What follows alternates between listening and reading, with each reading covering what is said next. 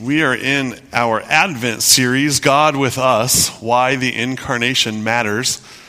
Last week would have been the first week of Advent, and we were unable to meet because of the weather.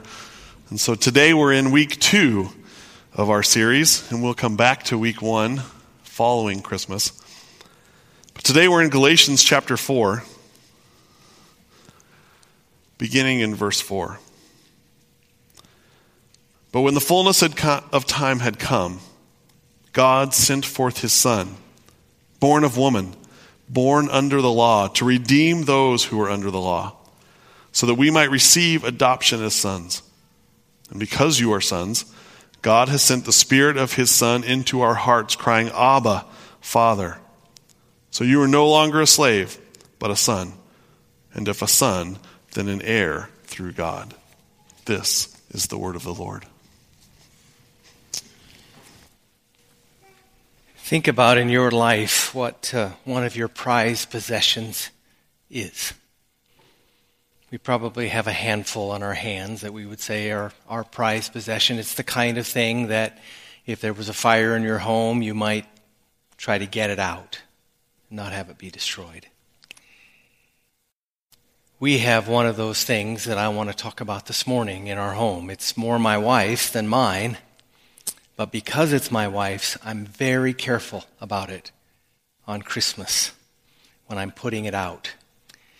Back when we were just coming to Richland, or just had come to Richland probably 40 years ago, the ladies gave her a birthday present, and that birthday present was a nativity set that she had longed for to have.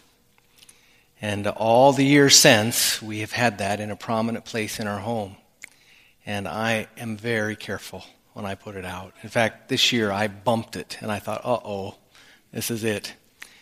And so far, we've only lost an ear of a donkey, I think, through the years.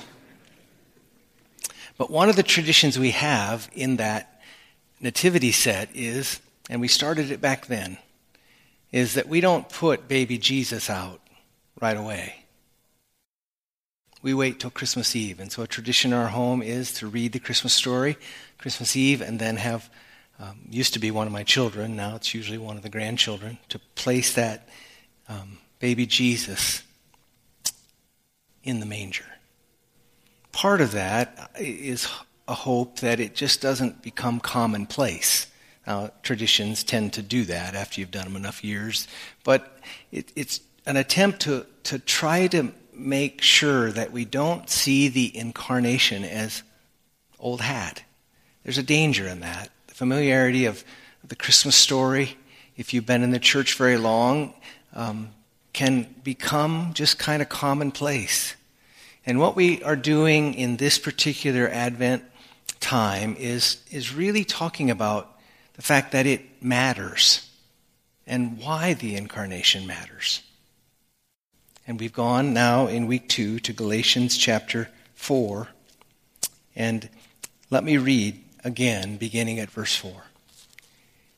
It starts with the word but. But when the fullness of time had come, God. But when the fullness of time had come, God. But. A but makes us realize there's something before it. And I hope that we were in Romans long enough, and you've been here enough during that series to know what that but is following. It's following the fact that Romans clearly, week after week after week, reminded us that the wrath of God is over all ungodliness and unrighteousness of men. All of us had it hanging over us at one time. My hope this morning is that you know that it's not hanging there anymore, because as we sang about a righteousness from God, even in the songs we sang, that's our hope. That it no longer hangs over us. But here it says the but is because of that. Because of that that's hanging over us. In the fullness of time. In the fullness of time. What's that all about?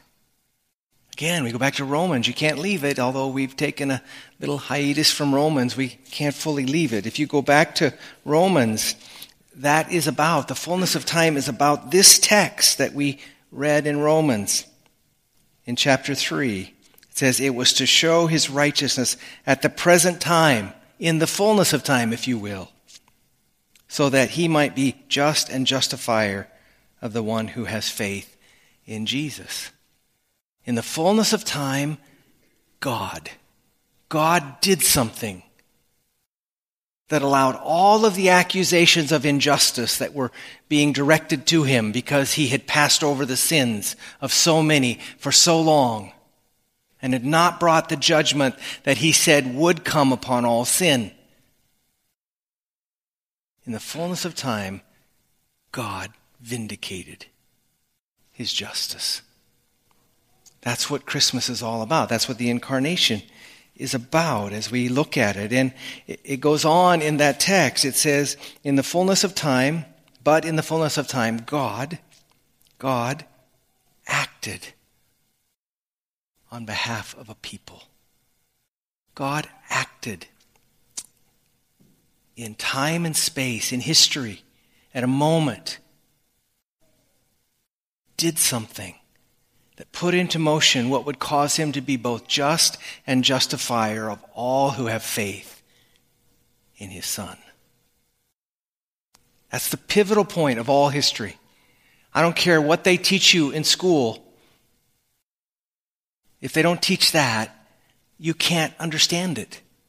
You can't understand it except you understand that it is in the fullness of time that all history of the world is understood.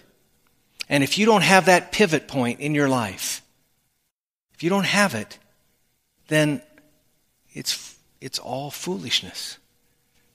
That's why the scripture says the fear of the Lord is the beginning of knowledge and the beginning of wisdom. Because if it is about that pivot point, that point in history, in time and space, must be in our orbit. Or that orbit makes no sense and it just flies all over. We may try to find ways to make it make sense, which is what man does on his own. But you can't except you understand that in the fullness of time, God acted and worked on behalf of a people to save them for the sake of his name. For the sake of his name, because he had promised to save a people. And he was going to do it, and he did it. He did it when we had no hope. He didn't do it because somehow there was something in us to merit it. Scripture clearly says there was not. In fact, all that we merited was the wrath of God. But God acted in the fullness of time. He moved. And what I want to do this morning is talk about how he acted. How did he act? What did he do in the fullness of time that set all of that into motion? That's what we'll be talking about actually over the next 3 weeks. But we began this morning by reading on. It says, "But when the fullness of time had come, God sent forth his Son, born of a woman." Born of a woman. Don't read too fast. Don't run over that. That is incredibly significant. Born of a woman. The Word became flesh and dwelt among us. And it was incredibly scandalous as it was proclaimed by those early Christians. How could it be? The religious leaders couldn't fathom this, couldn't understand this, couldn't wrap their head around this. They had expectations of God working in grand ways, but never did it cross their mind that it would be this way. Born of a woman, that God would take on flesh. That God would come in an infant state. A few years ago, I came across a book that was incredibly helpful to me on the Trinity. And one of the things that particular book talked about, which I'd not really considered a whole lot,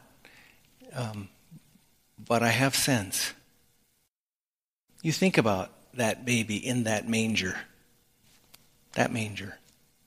in Bethlehem. That baby didn't, I don't think, though it was fully God and fully man, which is a mystery. But I don't think that Jesus, as he lay in that manger dependent upon a mother and a father who were there, did not look up into the universe and see the stars and say, I created those.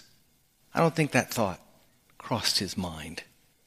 I don't think he was laying there trapped in an infant's body contemplating what he created. That's part of the mystery of him being born of a woman, taking on weakness. He did not consider, in other places the scripture says, equality with God something to be grasped, but took on dependency in that manger, came in a lowly way, came to a family who had no earthly claim to anything except poverty. And they cared for him. And as he grew up into childhood and young adulthood and manhood ultimately, he felt all of the hardships of life that we feel. We'll talk about that when we talk about him being tempted. But he felt those things. One of the things that has been incredibly helpful to me in ministry, when you are in it and you face the brokenness of life, of people, and certainly you have some answers to give of why the brokenness is there. The big picture is easy. The big picture is because we've sinned and this world is broken. Small picture is harder. Small picture, I'm a little more careful to say this is the reason that suffering has come. In fact, most times don't ever just say that in a direct fashion, connect the dots directly.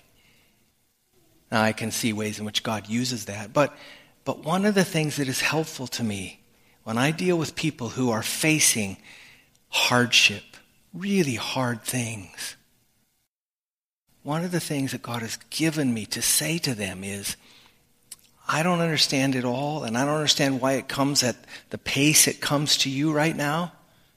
But one thing I do know is that my God did not stay away from it.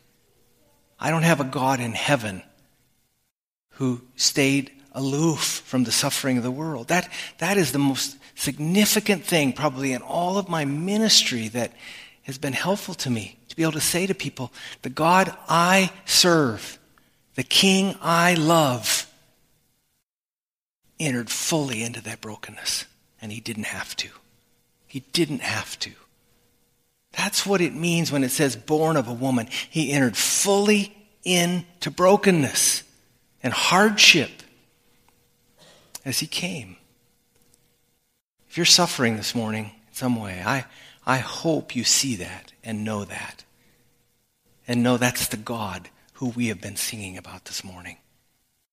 I can trust a God like that even when I don't have all the answers. And you can too. The second thing, it says, not only was he born of a woman, but it goes on to say that he was born under the law. He was born under the weight of the law. And one of the things we said again, if we go back to Romans, is that what Jesus didn't abolish the law, it fulfilled the law. And that's exactly what it means when he was born under the law. He fulfilled the law. He honored the law in the fact that he fulfilled all the demands of the law. Jesus came into the brokenness that we feel, the brokenness that pushes on us, and we take the easy way out sometimes. We feel the brokenness and we go to the wrong place for relief, which is called sin. We've all done that. You've probably done that this week, someplace. Jesus never did that. He felt all the weight of it, all the pressure to do that, but he never did it. We'll talk more about it when we come to the fact that he was tempted. Never once did he take the easy way out. And sin is an easy way out. It would have given Jesus relief at times that had to look pretty powerful to him, just like it does to us, and push on him pretty hard. In fact, I'm convinced that it pushed on him harder than it ever has pushed on us. You think about a time when the pressure was on, and maybe you succeeded. Maybe you didn't give in to the relief. Or maybe a time when you did. Think about that, particularly if you did. The reason I say Jesus felt it even to a greater capacity than you ever have is because he felt the full force of that temptation. He felt the full force and never once gave in. When we give in, we don't get the full force because we gave in. He felt it all. He sweat drops of blood, as it were, in the garden. He didn't give in to the pressure of relief. He went all the way to the cross and never sinned once. He filled all the demands of the law. He also fulfilled all the requirements of the law. That's what he means. He was under the law. He felt all the demands. He never sinned. Therefore, as we've talked in Romans, he then can provide a righteousness for us because he accomplished all righteousness.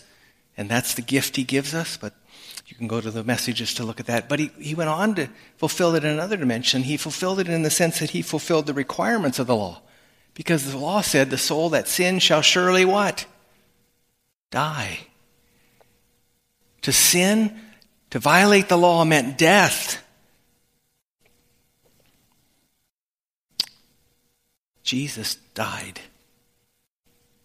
He died because of the weight of the law. Not because of his sin, but because our sin that was put on him.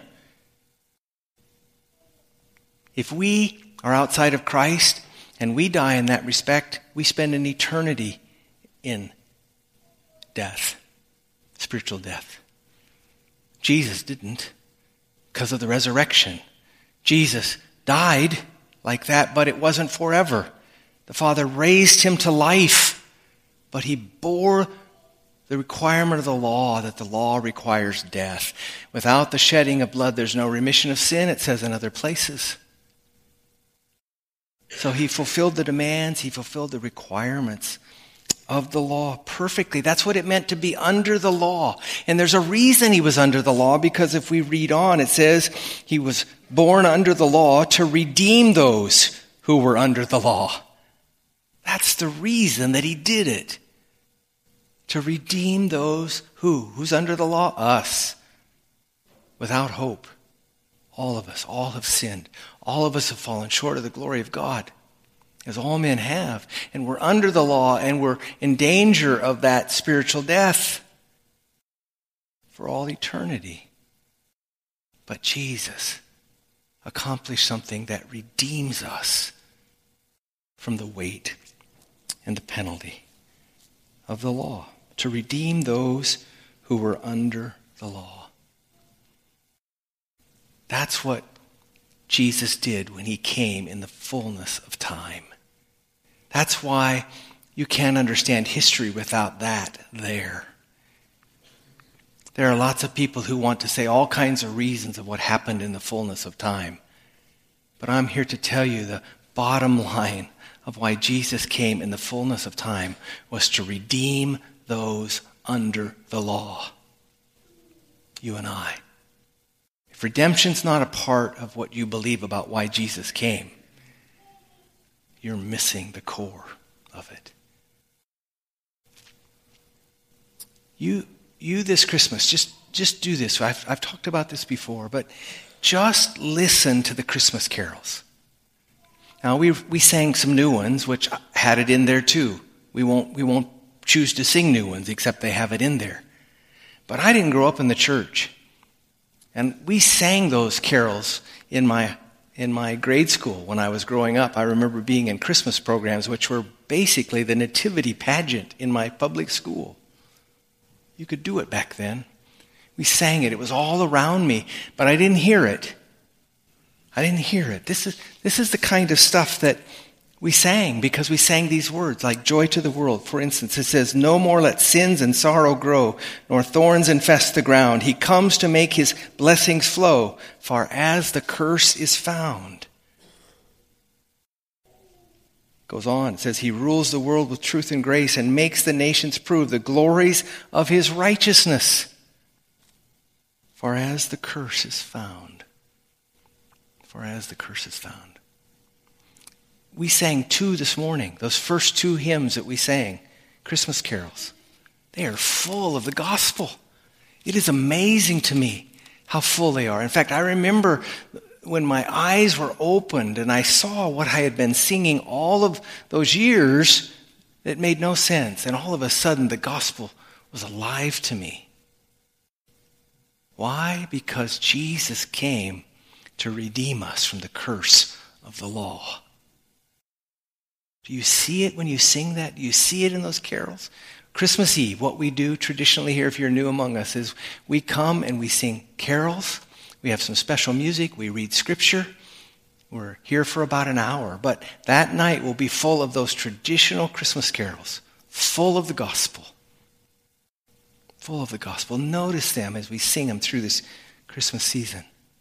That's why Jesus came in the fullness of time, to redeem us from the curse of the law. He goes on to say a couple of other things, and then we're going to come to the table this morning. He also talks about the fact that we have a new identity in this text. He redeems us from the curse of the law, but he also gives us a new identity.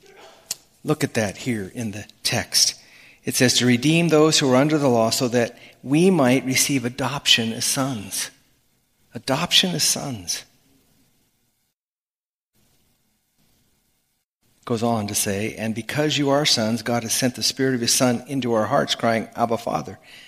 And then it says, so you are no longer a slave, but a son. A slave to what? A slave to the law. Under the law anymore, no longer. Not a slave to that, but a son. If Christ has redeemed you, you are a son. You're part of the family. In a moment, we're going to come to the table, and God says, pull your chair up to the table. You're a son. Welcome home. Eat with us. Again, these are things that sometimes we just pass over. You're a son. You're part of the family. Do you feel that way in relationship to God, that you're His son? Think about your own sons, daughters. And it goes on to say more than that. Not only are you a son, but you are an heir.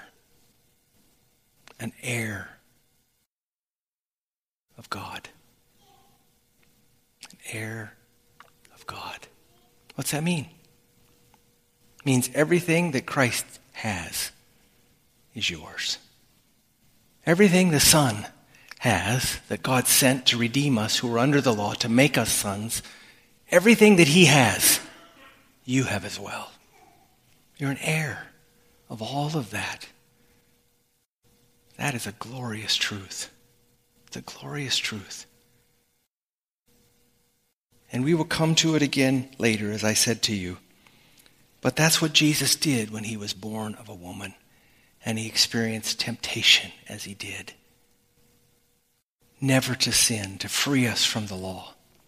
I have a friend named Sam. Some of you know Sam. Sam is one of the brightest people I know. And this isn't true, but it's almost true. Sam can just about do anything. He is so bright. And one of the things that Sam did a number of years ago is he played the role of a professor, a college professor kind of thing, and did kind of a comedy professorship kind of role. And I can't even describe to you what he did. It was just amazing what he did. He wrote it all. He wrote the script all himself. He did it at my college gathering, I think a homecoming gathering, something. He was there, and he was kind of the entertainment for that night. And I went to Sam after that, and I said to Sam, Sam, you do stuff so easily. You do stuff so easily. And have you ever been in a situation where you say something to somebody, they don't say a word back to you, but you see their face? That's what it was. I was looking at Sam, and I said, Sam, you do this so easily. And I knew, he didn't say a word, But I knew when I saw his eyes, you don't understand. Sam is at a way higher level than I am, IQ. And he really is bright. One of the brightest people I know. But he still didn't do that easily. He didn't do it easily. He worked as hard as he could work. He worked as hard as I've worked in anything I've worked at the level I'm at, and probably harder. You understand what I'm saying in that? He worked hard. He worked to the level that God had gifted him. And so he didn't do it easily. He spent hours and hours doing that. Sometimes we think about that way about Jesus. He was born of a woman, lived under the law, and we think he's no big deal. He was God. But what the incarnation means when it says born of a woman means he didn't do it easily. He didn't do it easily.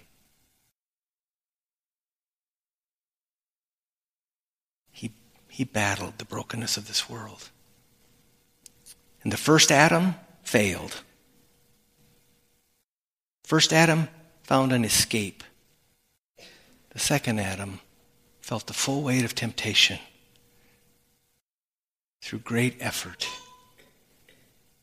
as he was in the flesh and felt all of that around him, but without sin. That's what this table speaks to us.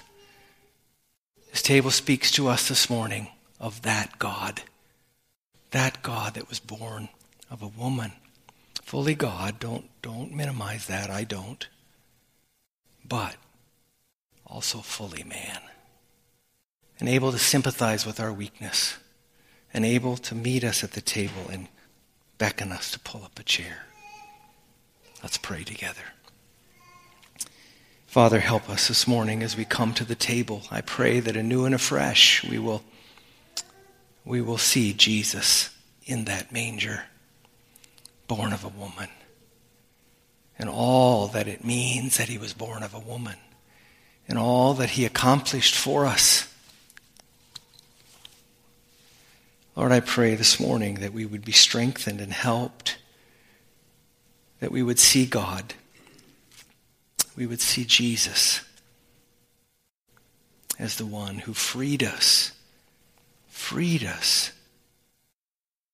the burden of the law, from the condemnation that the law was bringing on us because we had so woefully broken it. And may we find hope and strength, Lord, in Jesus' name. Amen. I'm going to ask that the elders would come, and as they're coming, listen to the invitation this morning. Paul writes in 1 Corinthians, "For I received from the Lord what I also delivered to you, that the Lord Jesus, on the night that he was betrayed, took bread. And when he had given thanks, he broke it, and he said, 'This is my body, which is for you. Do this in remembrance of me.' In the same way as he took the cup after supper, saying, 'This is the new covenant in my blood. Do this as often as you drink it in remembrance of me. For as often as you eat this bread and drink this cup, you proclaim the Lord's death until he comes.'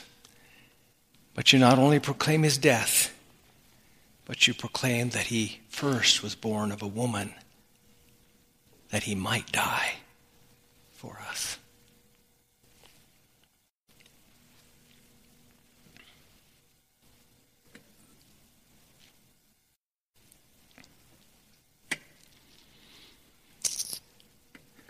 We have open communion here at Richland, and so you need not be a member this morning to partake of this table and to take a chair at this table, figuratively, this morning.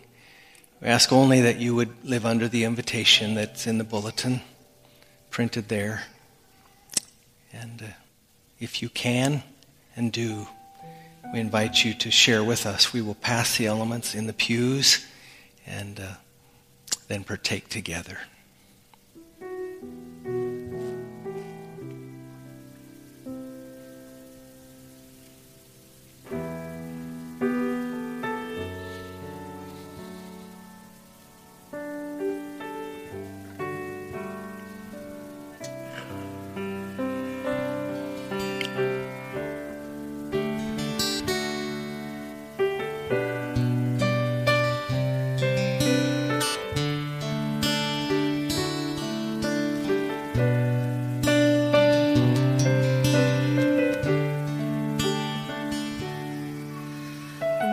mystery of the cross I cannot comprehend,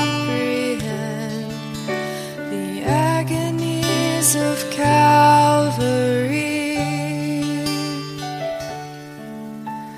You, the perfect Holy One, crushed your Son, drank the bitter cup reserved for me. Your blood has washed away my sin. Jesus, thank you. The Father's wrath completely satisfied. Jesus, thank you.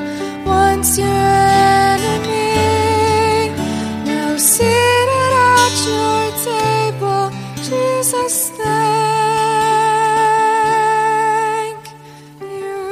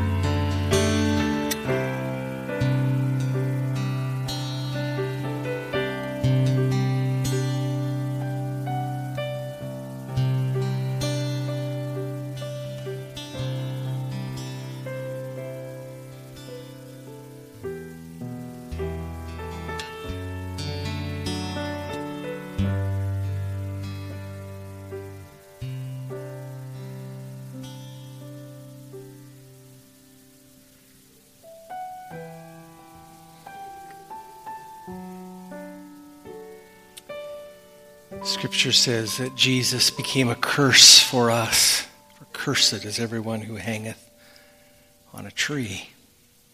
But part of the reason that he took that curse was to release us from the bondage of the law.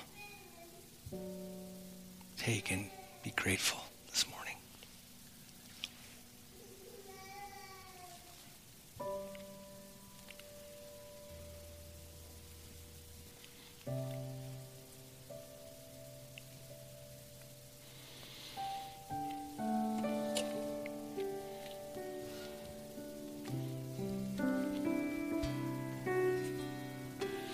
Again, hold the element. We'll partake together.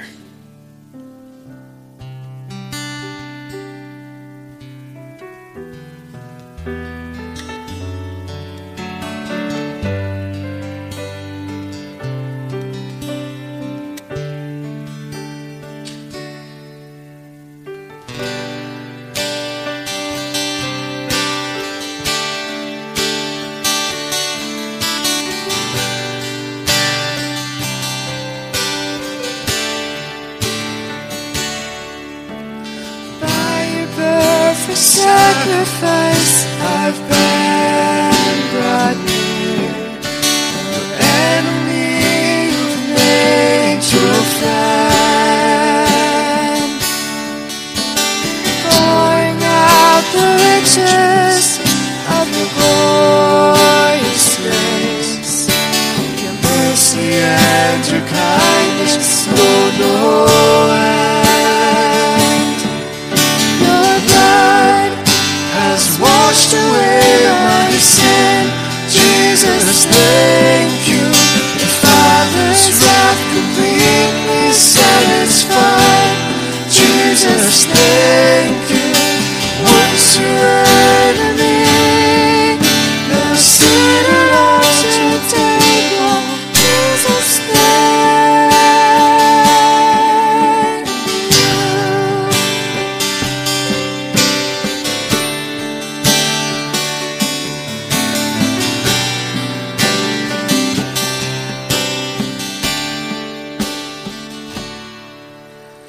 Lover of my soul,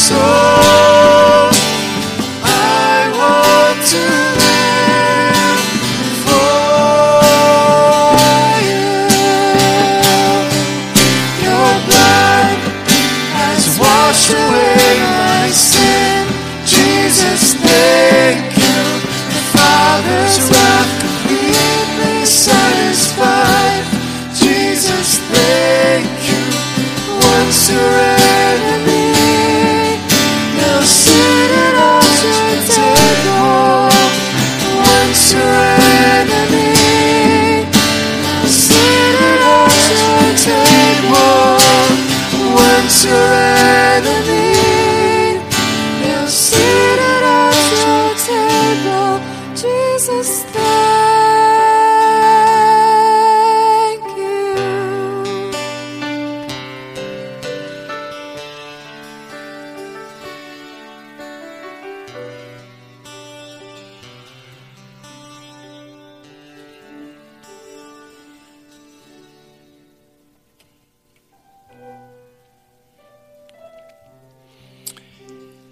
Listen to the second Christmas carol that you sang this morning.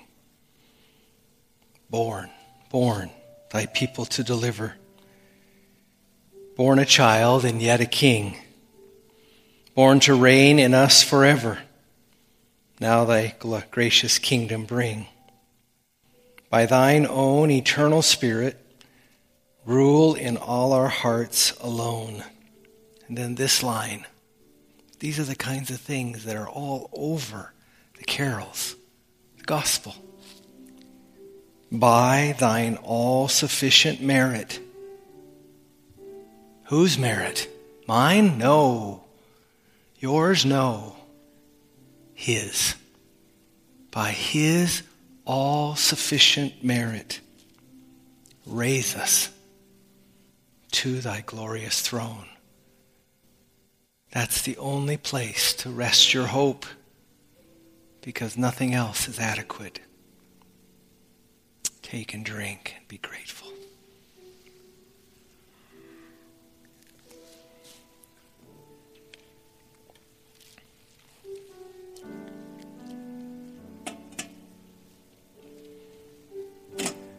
Let's stand together, pray.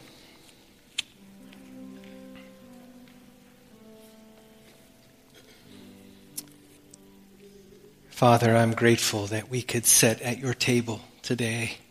I'm grateful that I could sit at your table. I remember days when I had no concept of that. And I'm grateful that the reason that I can sit there is because of the all-sufficient merit of my Savior and my King, the one who was born of a woman, under the law, to free us and redeem us from bondage to that law. In Jesus' name we pray. Amen. Go in God's peace.